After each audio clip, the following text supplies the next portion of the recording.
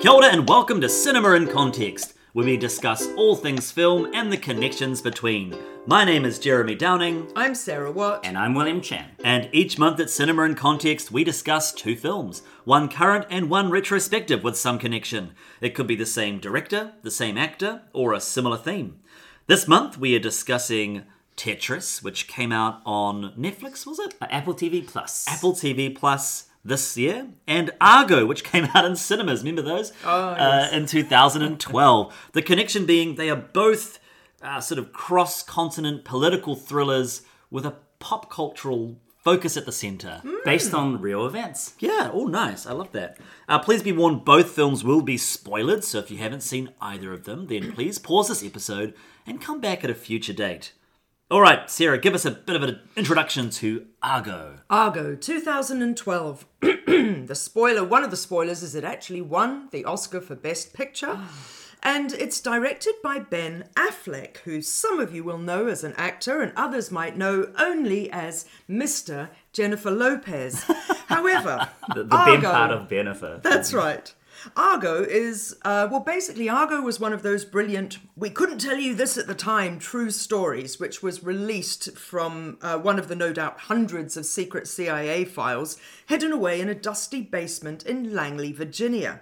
So it tells the story of a plot in 1980.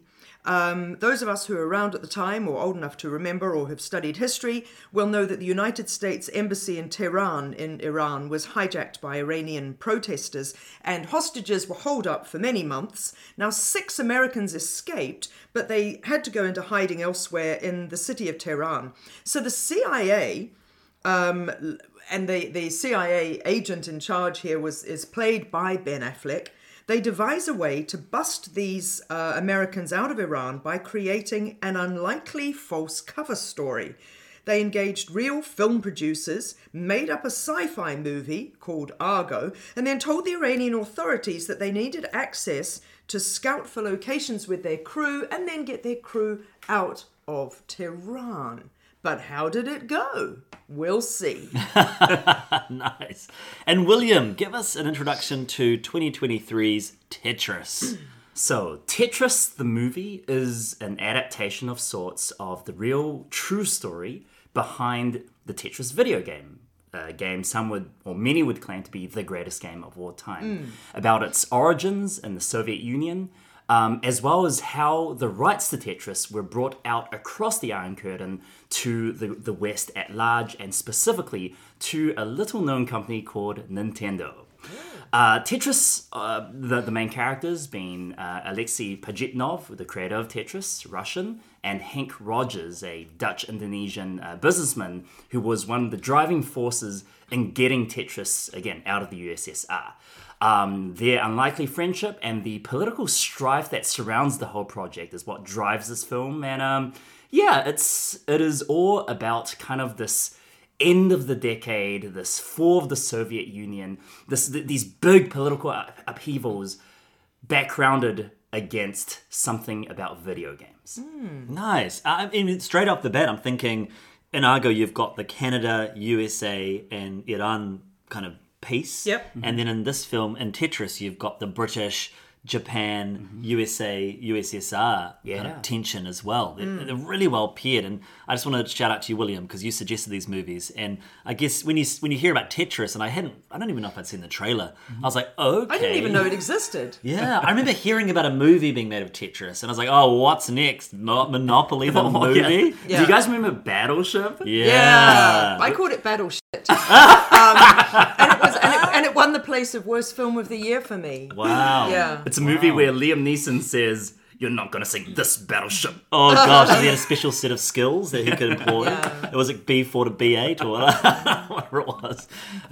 But yeah, no, really, really well paired films. And I guess that's the strength of both of these movies, is that they show really complicated political tensions in quite simple ways. I think simplified in some ways, particularly in Argo's case. Like, I guess we could talk about the depiction of the Iranians, but and in Tetris's case as well, like the depiction of the KGB. Yeah, true. The depiction of everybody in Tetris. I mean, Are we ready? Yeah, let's jump in. Let's go. Are we ready We're for ready. this? I would agree that Tetris is one of the greatest games of all time, and that's coming from me as not really a gamer. Actually, if I may say, this film made me go, oh, I can't wait to get back into an I would only play it in an arcade. I don't have any old Game Boys sitting around or anything like that, but I was like, oh yeah, that was cool, man. I'd go back and play that. But I felt as though the film was well, how did I put it here? Great game, really unsophisticated film, I think is what I wrote on my notes, because the film itself just seems like everyone's playing a caricature. And even Roger Allam, who plays Robert Maxwell, the evil, and he was an evil, tycoon, and his horrible son. Everybody just seems to be a little bit kind of larger than life, kind of caricature of whatever. So, yeah. I think 100%. Tetris is... The thing about Tetris the movie is that it takes a fascinating true story and turns it into a cartoon. Yeah. Right?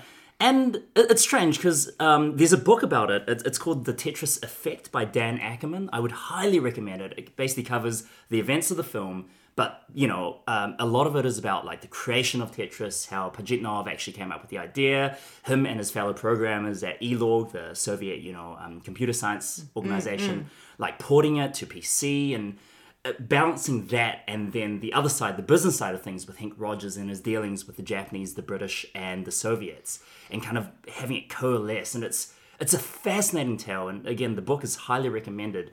This is definitely not the book. I was reading the book, and I guess I don't remember there being car chases. Oh, that's the part that was the jump the shark moment for me. I was enjoying the film. I mean, I agree with what you're both saying, but I was enjoying it. I thought, oh, this is a good retelling or telling of this story that I don't know. It was the car chase at the end that I was like, all right, we're there now. Okay, it wasn't earned, and it did seem like it, even with everything so far, I do still think it was a bit of a jump and a bit of a shift in the tone of the film. Yeah. When you're talking about the book, it makes me want to read it. It reminds me of the Creativity Inc. Pixar story, and how that's just a fascinating read, and I'd love to go and read the details of this game, because I love Tetris. I've got back into Tetris with Tetris 99. Tetris So 99, good. which is an online version. There's 99 players, and you're trying to eliminate the other players. It's Last person surviving. It's super fun. It's interesting to think. You're saying you played it on a I want to say console, but it's not what I mean. An arcade game. And to think that... Does that age me, or do they still have them? No, they still around. I mean, probably both can be true. I don't think Tetris is... Some of them might have Tetris. A lot of people play Tetris on their phones nowadays. I think it's a really big deal. But to think that... I've got a phone. If I was playing it on a computer, William was playing it on a Game Boy, and you're playing it in the arcade... That's right. Our money would be going to different places. That's quite an right. interesting And also idea. it shows somewhat how timeless it is, right? Yeah. Because I drifted into Wikipedia. Have you heard of Wikipedia? It's great. Oh, it's amazing. You Yeah. click on a link and then you click on another link and you click. Right. It's like a game. Yeah. And so I'm sure you already know this, but this was all news to me, that there are cognitive there's been research done that show cognitive benefits to playing Tetris, and that they've done a whole bunch of research with young people playing it for 30 minutes a day, and it really increases everybody's problem solving and da-di-da-di-da. Right. And I'm interested in that as an educator, as no doubt you would be, because currently in my work, I'm looking for what we call interventions to engage young people's brains to grow in different ways that aren't just reading text and whatnot, yeah? So suddenly I'm reading Wikipedia and I'm like, oh, shoot, I should get them Tetris.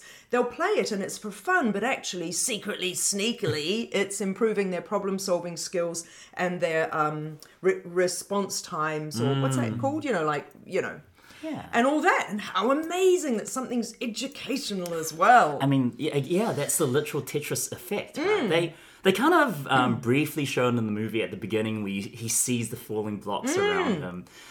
But yeah, the fascinating thing, as you say, Sarah, is the cognitive psychology of this video game has been like completely widespread, and it's so ubiquitous as well, and everyone knows what a Tetris is, the different shapes, and it's incredible. Yes. Yeah. And do you know what it makes me realise? Back in the olden days, we didn't talk about dopamine, right? But now all we do is talk about dopamine, because all we're doing is getting dopamine hits. Yeah. No, but seriously. Yeah, true. It's and if you think about it, every time the blocks fall and it goes, and you lose a line, that's a dopamine hit. So you can feel the addictive properties of that satisfaction of and look, I'm talking to two gamers. I feel like a bit of a dafty. I mean, I was like, Sarah knows this game. Yeah.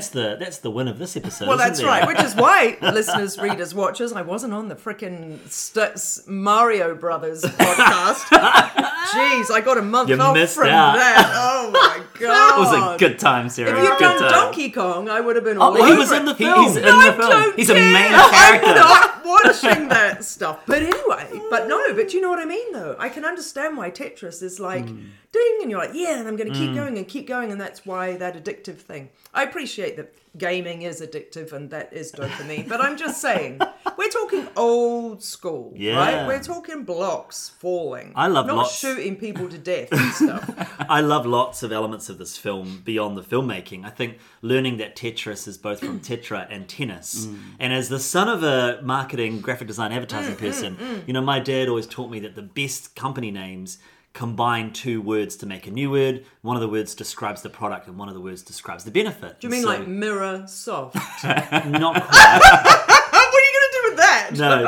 Like Kleenex is a good example. It cleans you in an express way and it makes a new word. Or Tetris is like from four and it's tennis. Or Band-Aid, you know, it's literally a band and it helps you. And the great thing about in this new age, which was not thought about back in the day with Tetris, is that those words are easily found on Google because nobody else is going to come up when you type in. Tetris. If you came up with Tetris for the first time. Search engine optimization. Exactly. Without them even knowing that Google was going to be a thing. Yeah, so it's, you know, really timeless, you're right. Yeah, it is but, timeless. But those sort of details, and I'm like, I never knew. Of course, I knew that the blocks are all made out of four, but I just never really put that together. And I think the simplicity, and they talk about it in the film, the simplicity of the game of Tetris and how addictive it is and all the things we're talking about is really the gold. I'm just surprised that they saw the gold in that game so quickly and so confidently. And the fact that, you know, you say little known company. Well, Nintendo wasn't little known. It was the biggest. The big boys, yeah. Like 93% of market share. No one would ever have that again. And yet they confidently backed this game that had... I'm surprised they even stayed with it, with the amount of complications. I mean, reading a little behind it, like, it is a true story that Hank Rogers advised and then sort of, you know, finagled his way into Nintendo and said that I think that the Game Boy, this piece of technology that would change gaming forever, should be bundled with Tetris and not Super Mario Brothers, which is, I guess, a decision that would have, you know, just repercussions, historical repercussions down the line. I never knew that until probably you told me recently, William. But because in my mind, I always think of Tetris as that rip-off brick game that you'd buy for $10 from the warehouse, you know, and to think that it, you know, Game Boy for some reason just skipped my upbringing. Maybe I didn't have older siblings, or I don't know, but I just didn't. Game Boy wasn't really around until Pokemon came out in the sort of mid-90s. But just amazing that this game started out in this way. Yeah. I never had a Game Boy. What we had, because I was born in the 70s, grew up in the 80s, and what we had were little, and you'll know the correct words for what I'm demonstrating here, those little games that it was just the game. So Donkey Kong Jr. Game and Watch. Yeah. So I remember those. Donkey My nana had Kong one of those. Jr., Parachute. If you wanted to play Parachute, you pick up your Parachute game, you play that little one. Yeah, and they're all like cellophane kind of sheets or something they all were pre-printed with all of the movements on them, weren't they? So the little black that was all pre-printed into the game. Yeah. I love that William's nodding to me like, yes, you're correct. And I'm like, oh wow. I didn't realise, because that's all that technology was, you know. But it certainly wasn't you pop a card in and you play a different game. There was none of that business. And to get to the bottom screen was really hard, wasn't it? Like you had the top screen and the bottom screen. Am I remembering the screen? Yeah, like Donkey Kong think Jr. Some you're some talking Game about the Watches fold-up were orange fold up. one. Yeah. Yeah, no, so Donkey Kong, so there was Donkey Kong, which was the orange fold-out one. Yeah. Like a phone. And then Donkey Kong Jr. is a lovely green colour, shiny.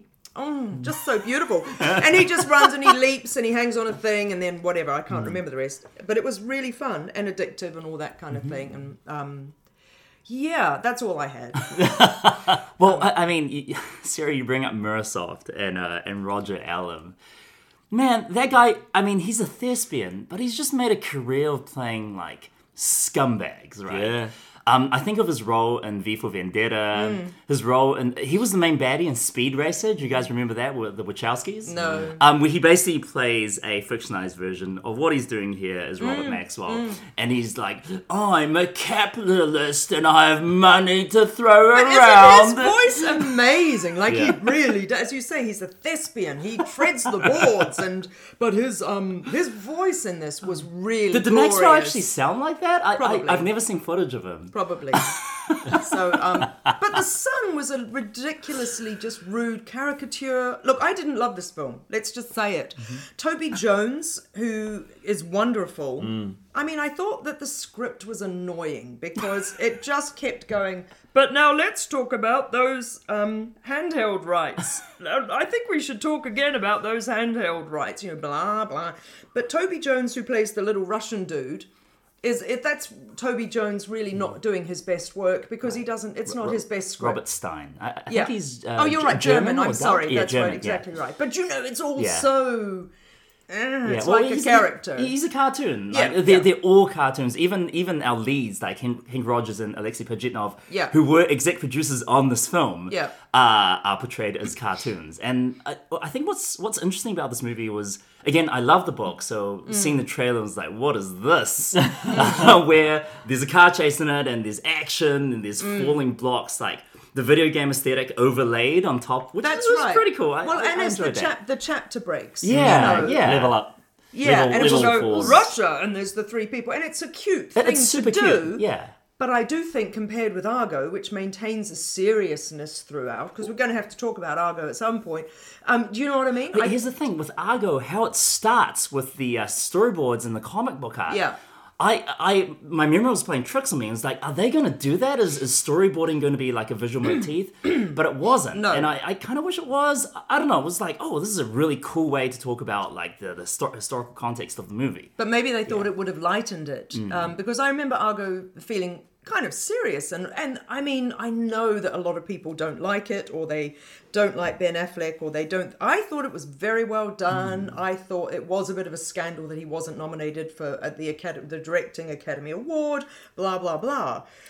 So it was a serious movie, and despite the fact that Scoot McNairy's wearing massive glasses, actually cast to look exactly like his real-life character. And everyone's got the 1970s or 80s, 70s. I just said it. What was it? 80. 1980s, early 80s 79, garb 80, on them. It felt very of its period. It didn't feel like, I'm Taron Egerton and I'm putting a moustache on. Well, and it's interesting that he was cast in this role as Which well. one, who? Taron Egerton. Yeah. Because, like you said, he's Indonesian Dutch, right? Yeah. And I just think... Have you seen what the guy looks like? Does he look Indonesian? No, he's a very, very dark-skinned, European-looking surfer dude.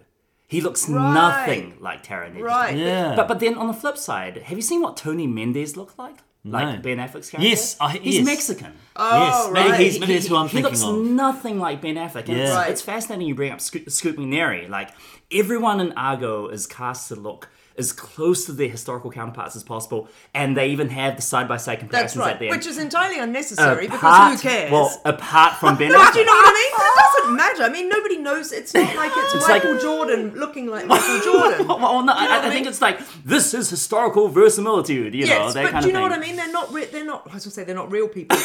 God bless them. They are. They were real people. But do you know what I mean? They weren't famous people. It didn't matter. Well, apart from Tony Mendez, Right. who Ben doesn't Affleck look like. is not Tony. Tony Mendez was relatively short, you know. Yeah. He's a Mexican dude. Yeah. He looks like someone who's not a Bostonian like Yeah. Ben Affleck type. Sure, you know? sure. And it was Interesting. fascinating that Ben Affleck was the only guy who didn't have the "this is who they are" and "this Yeah. is who the actors" photo at the end. Maybe that's director's rights. I think probably more studios would call for a big name to be in the film, right? yeah. And so if Yes. maybe Ben Affleck wanted to cast somebody else in that role, and they said, no, we're not making this movie unless you have a big star. He says, well, I'm a big star. What if I'm in it? You know, I could see that happening because he's not been the lead in a couple of his movies. And I think I do take my hat off to Ben Affleck for this film. I do agree and rewatch that it was the right choice for him not to get the Best Director Sure.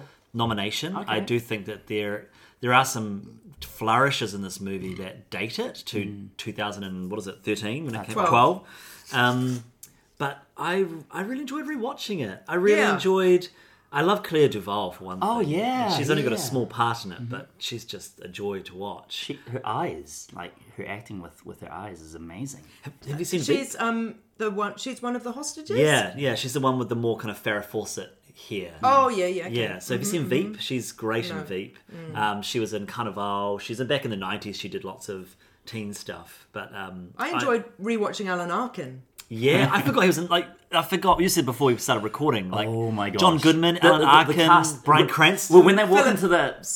Philip Baker Hall. Oh, yeah. Well, when they walk into the CIA conference room, it's like, I guess these are all the character actors ever in one room. Yeah. I mean, there was Titus Welliver was like Bosch himself was giving the talk. Again, Cranston.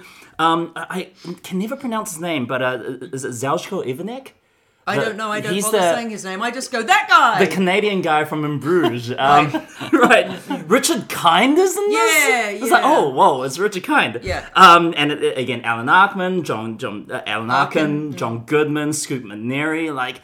The skies were dark for all the character actors were in this film. Yeah. That's right. Yeah, and it's Yeah. probably just drawn from Ben Affleck's connections with them. He's probably done films with a lot of them. And it was a 2012 thing. You know, Scoot McNairy made it really big in Monsters. Yeah. And then he was in, Who's My Mate? Not Dave. Oh, it might have been David Michaud, the Australian director of Animal Kingdom. We're not here to talk about Animal Kingdom. I love but Animal I wish Kingdom. that we were. Oh, we could totally pair that Oh with a film. my God, let's find something. That was one of my favourite films of the year. That And I was haven't gone back and watched it. Was, absolutely. Yeah. But anyway, so David Michaud then followed that up with The Road. What am I thinking of? No, I'm thinking of Killing Them Softly by Andrew Dominic, another Australian New Zealand director. So Scoot was around for a while. Yeah.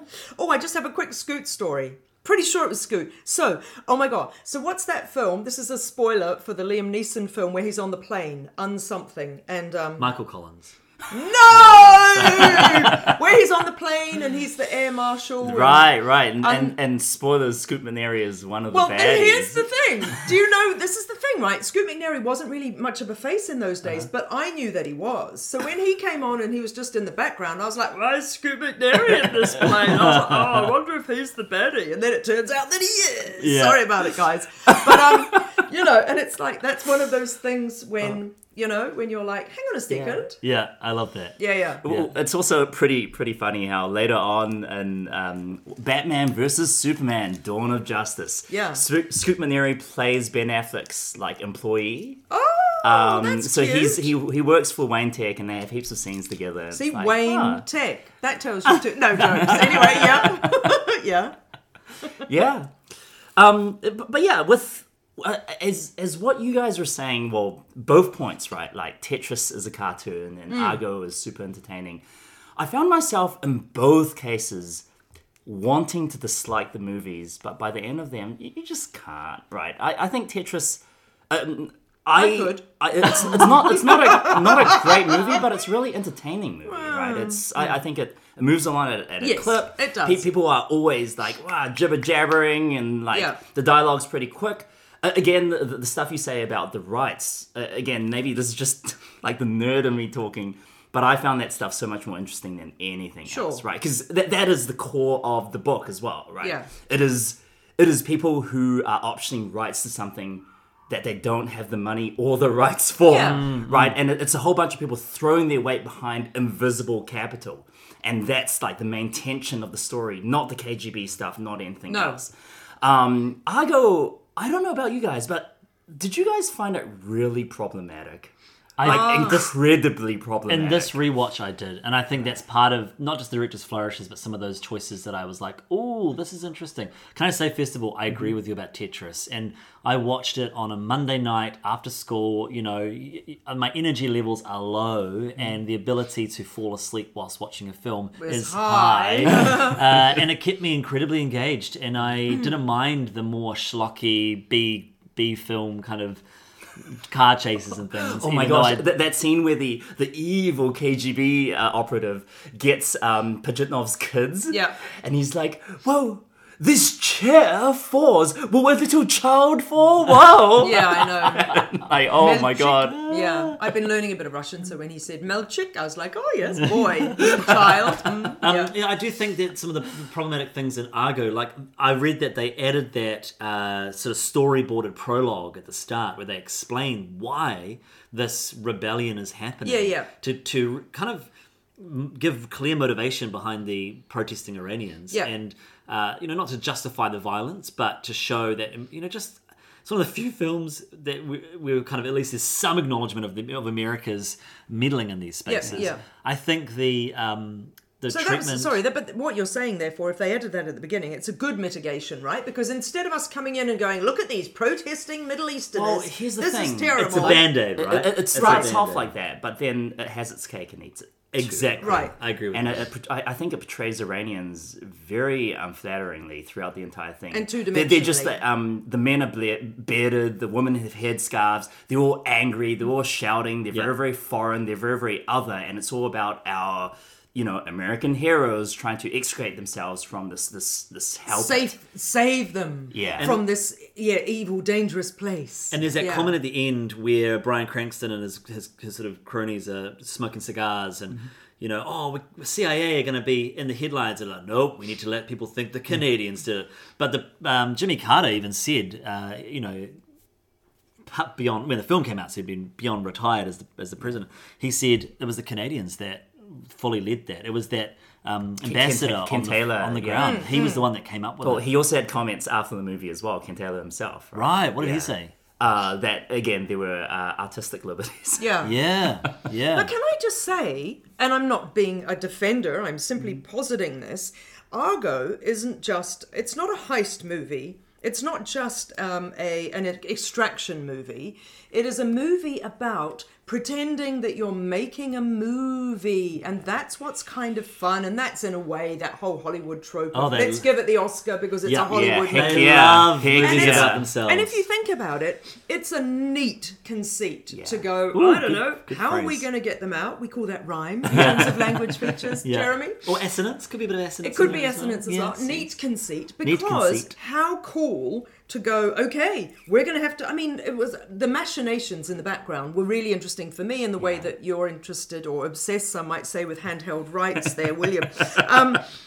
For me to go, we need to have a real script. It needs to be one that's been optioned, but nobody wants it. We need to then do a table read and create a whole real story around its existence in order to sell it, get it in Variety and blah, blah, blah. I was like, this is fascinating. Yeah. It isn't just somebody turning up at the border in Tehran and going, I'm a film director, I want to make a movie, because that story would fall apart. So how brilliant, and then, of course, you've got the artistic liberties with things like, John Goodman and Alan Arkin are walking around the set and they get stuck and they can't cross and the phone's ringing and the phone's ringing. Again, what is fascinating about both Tetris and Argo, and I don't know if Tetris was influenced by Argo in any way, but they both end with, the most ridiculous chase. Aeroplane It's like, a bunch of guys in a Jeep with AK-47s chasing after but Swiss that Air. was so exciting. Yeah, but in that plane would have Argo. absolutely stopped. Yeah. Yeah. Like, that plane would have stopped. No, there's That's Switzerland. So They're like, I thought they were going to let's just shoot go. the tires.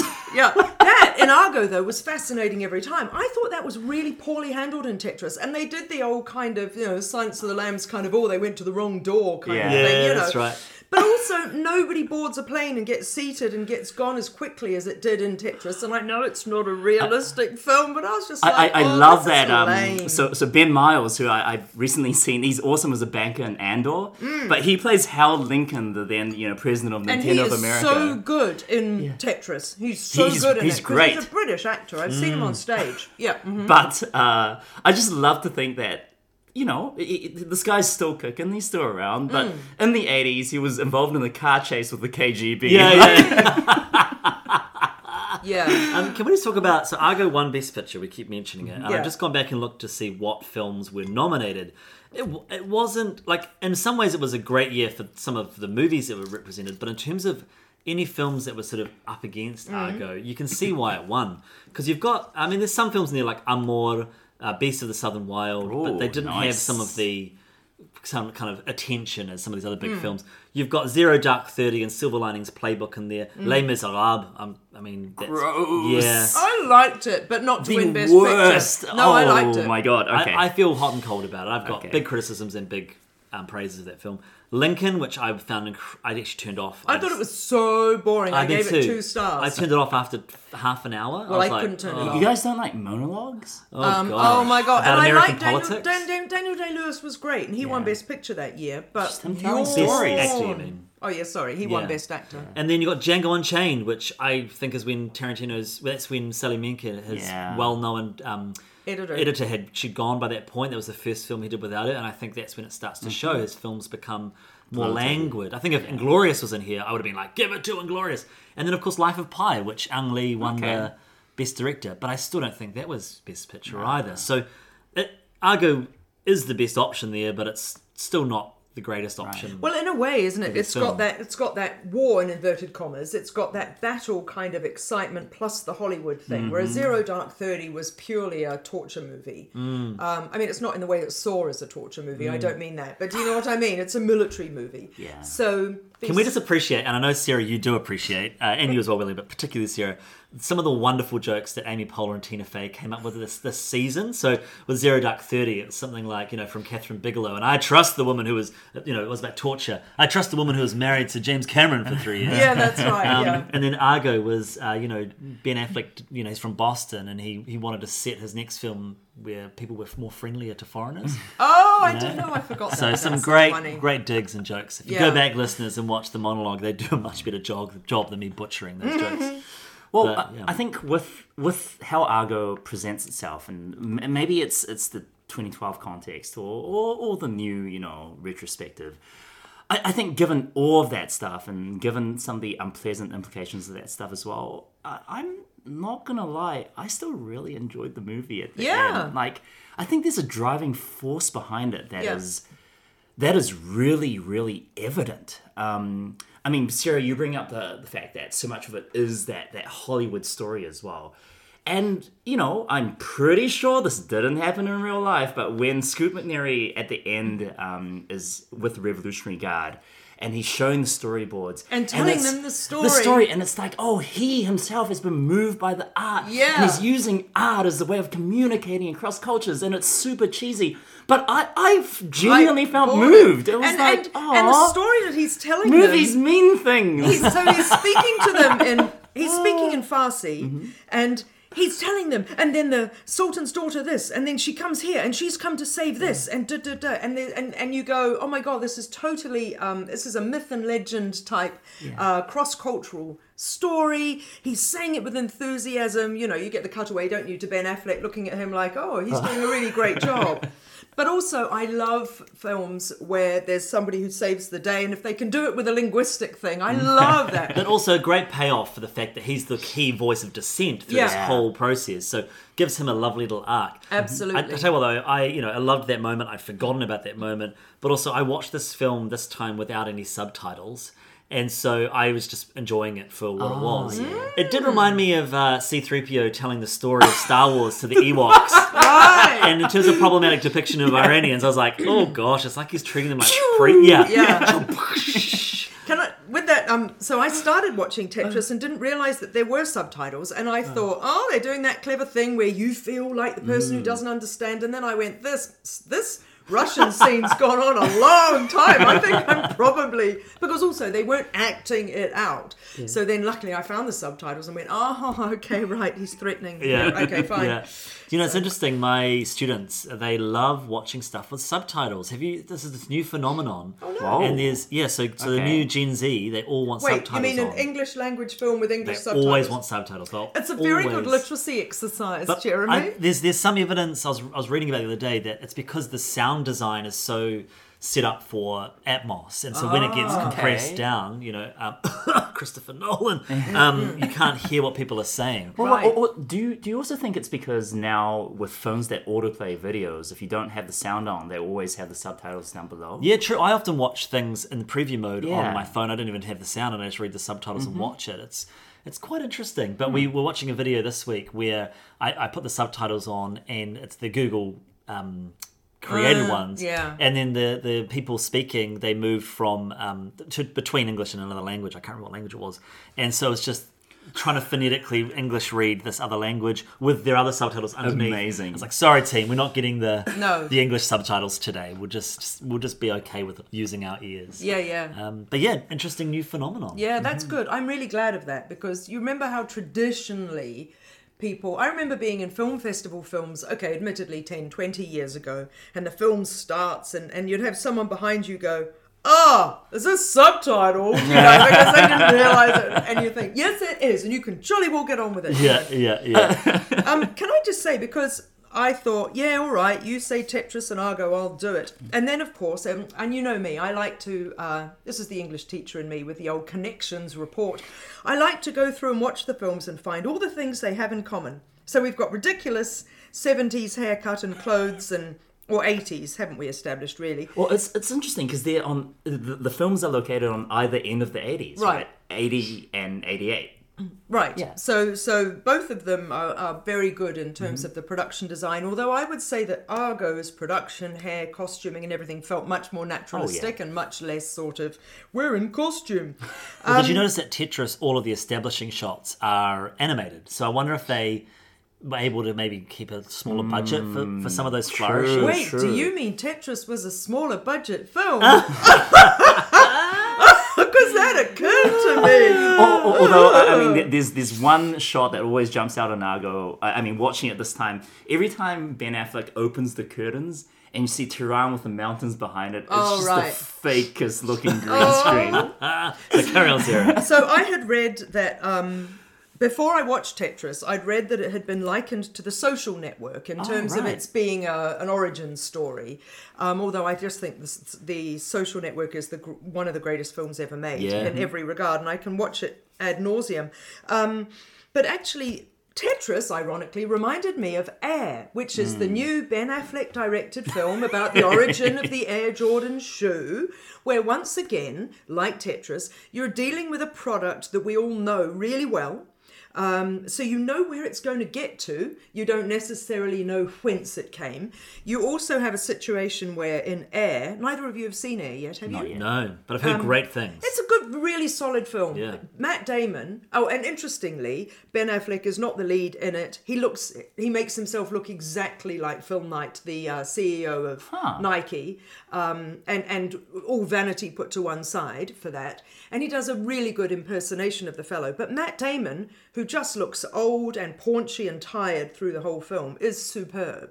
Anyway, interestingly, Matt Damon and Taron Egerton both play characters who believe in something that other people don't, and they have to convince, give me the money, give me the time, give me the opportunity, I will show you that this hunch will come to something. And then, of course, it does. It becomes well, in the case of Air, a multi-billion-dollar. I think they made $130 billion on the first...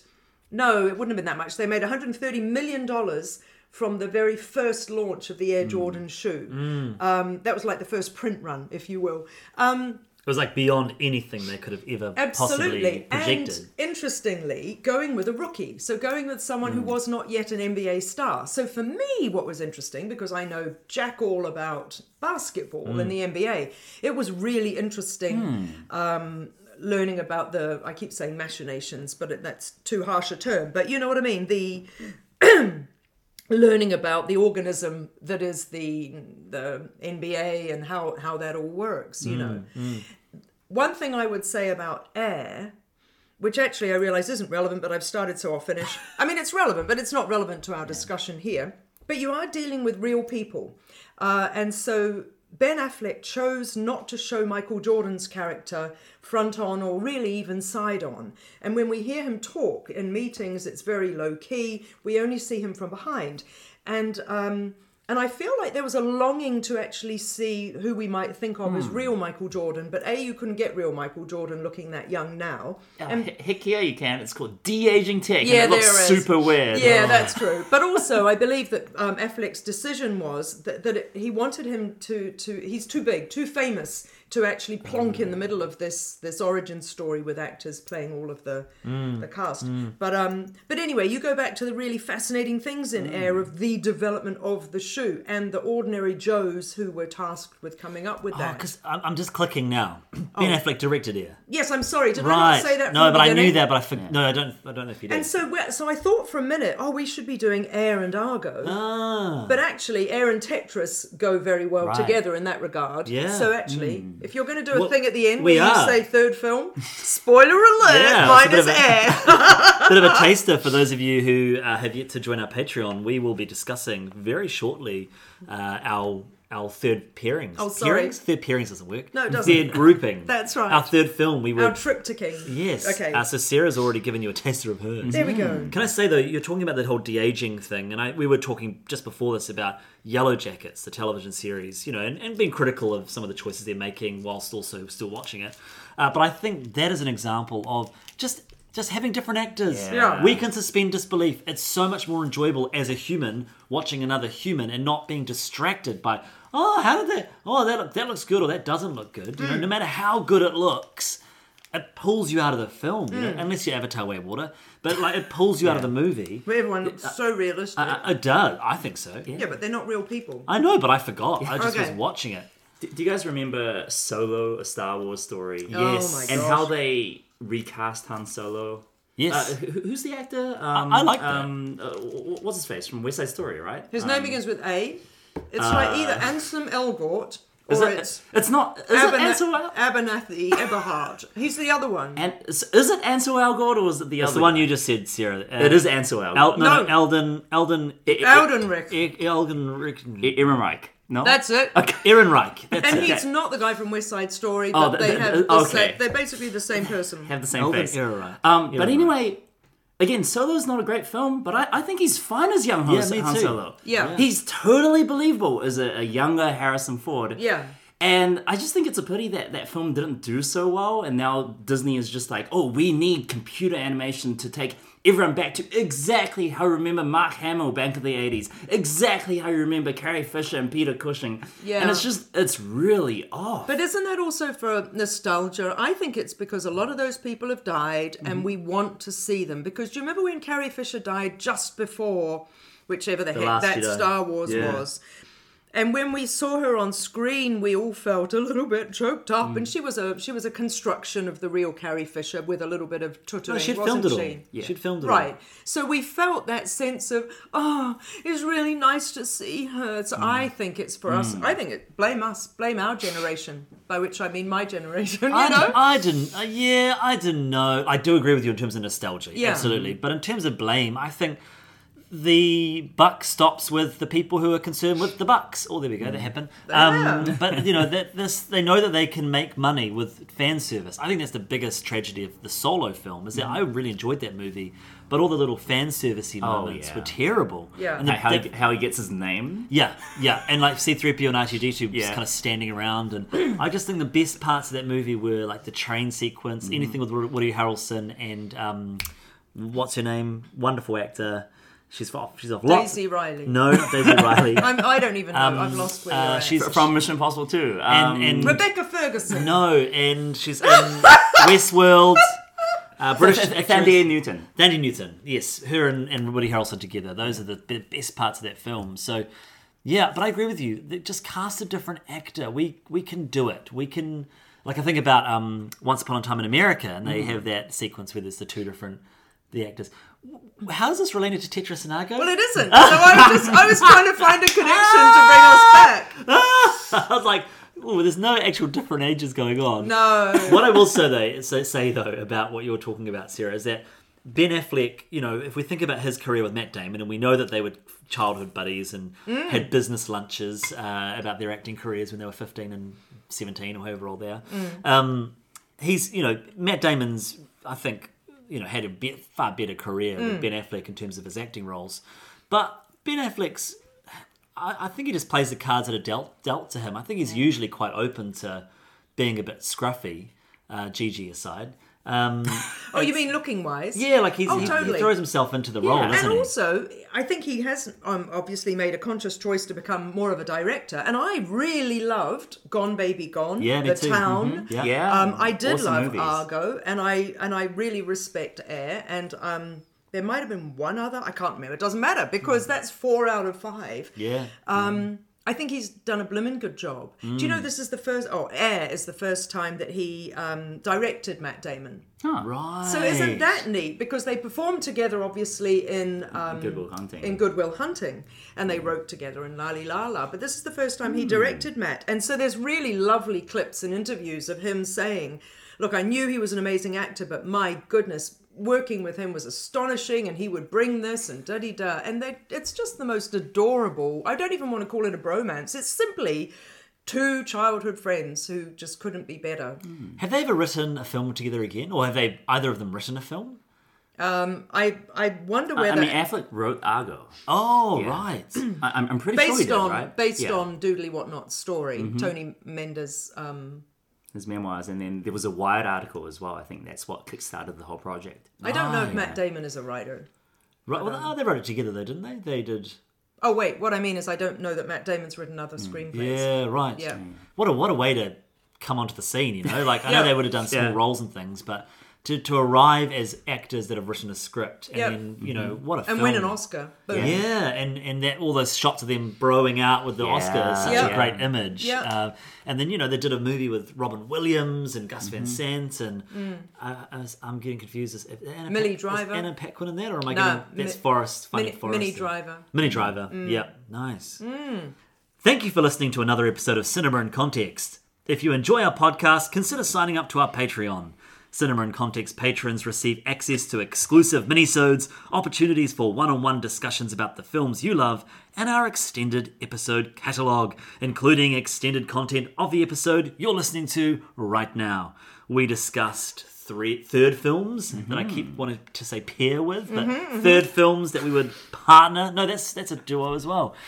Third movies. We talk about our favourite moments and things that we would change in either movie. Find out more at patreon.com/cinema in context. You can listen to Cinema in Context on SoundCloud, Spotify, Radio Public, Stitcher, Amazon Music, and Apple Podcasts. You can follow us on YouTube, Twitter, Instagram, and Facebook, which are great places to let us know what you think of this episode, as well as give us suggestions for future films to discuss and compare. Look out for our next episode in a month's time, and until then, no hora mai!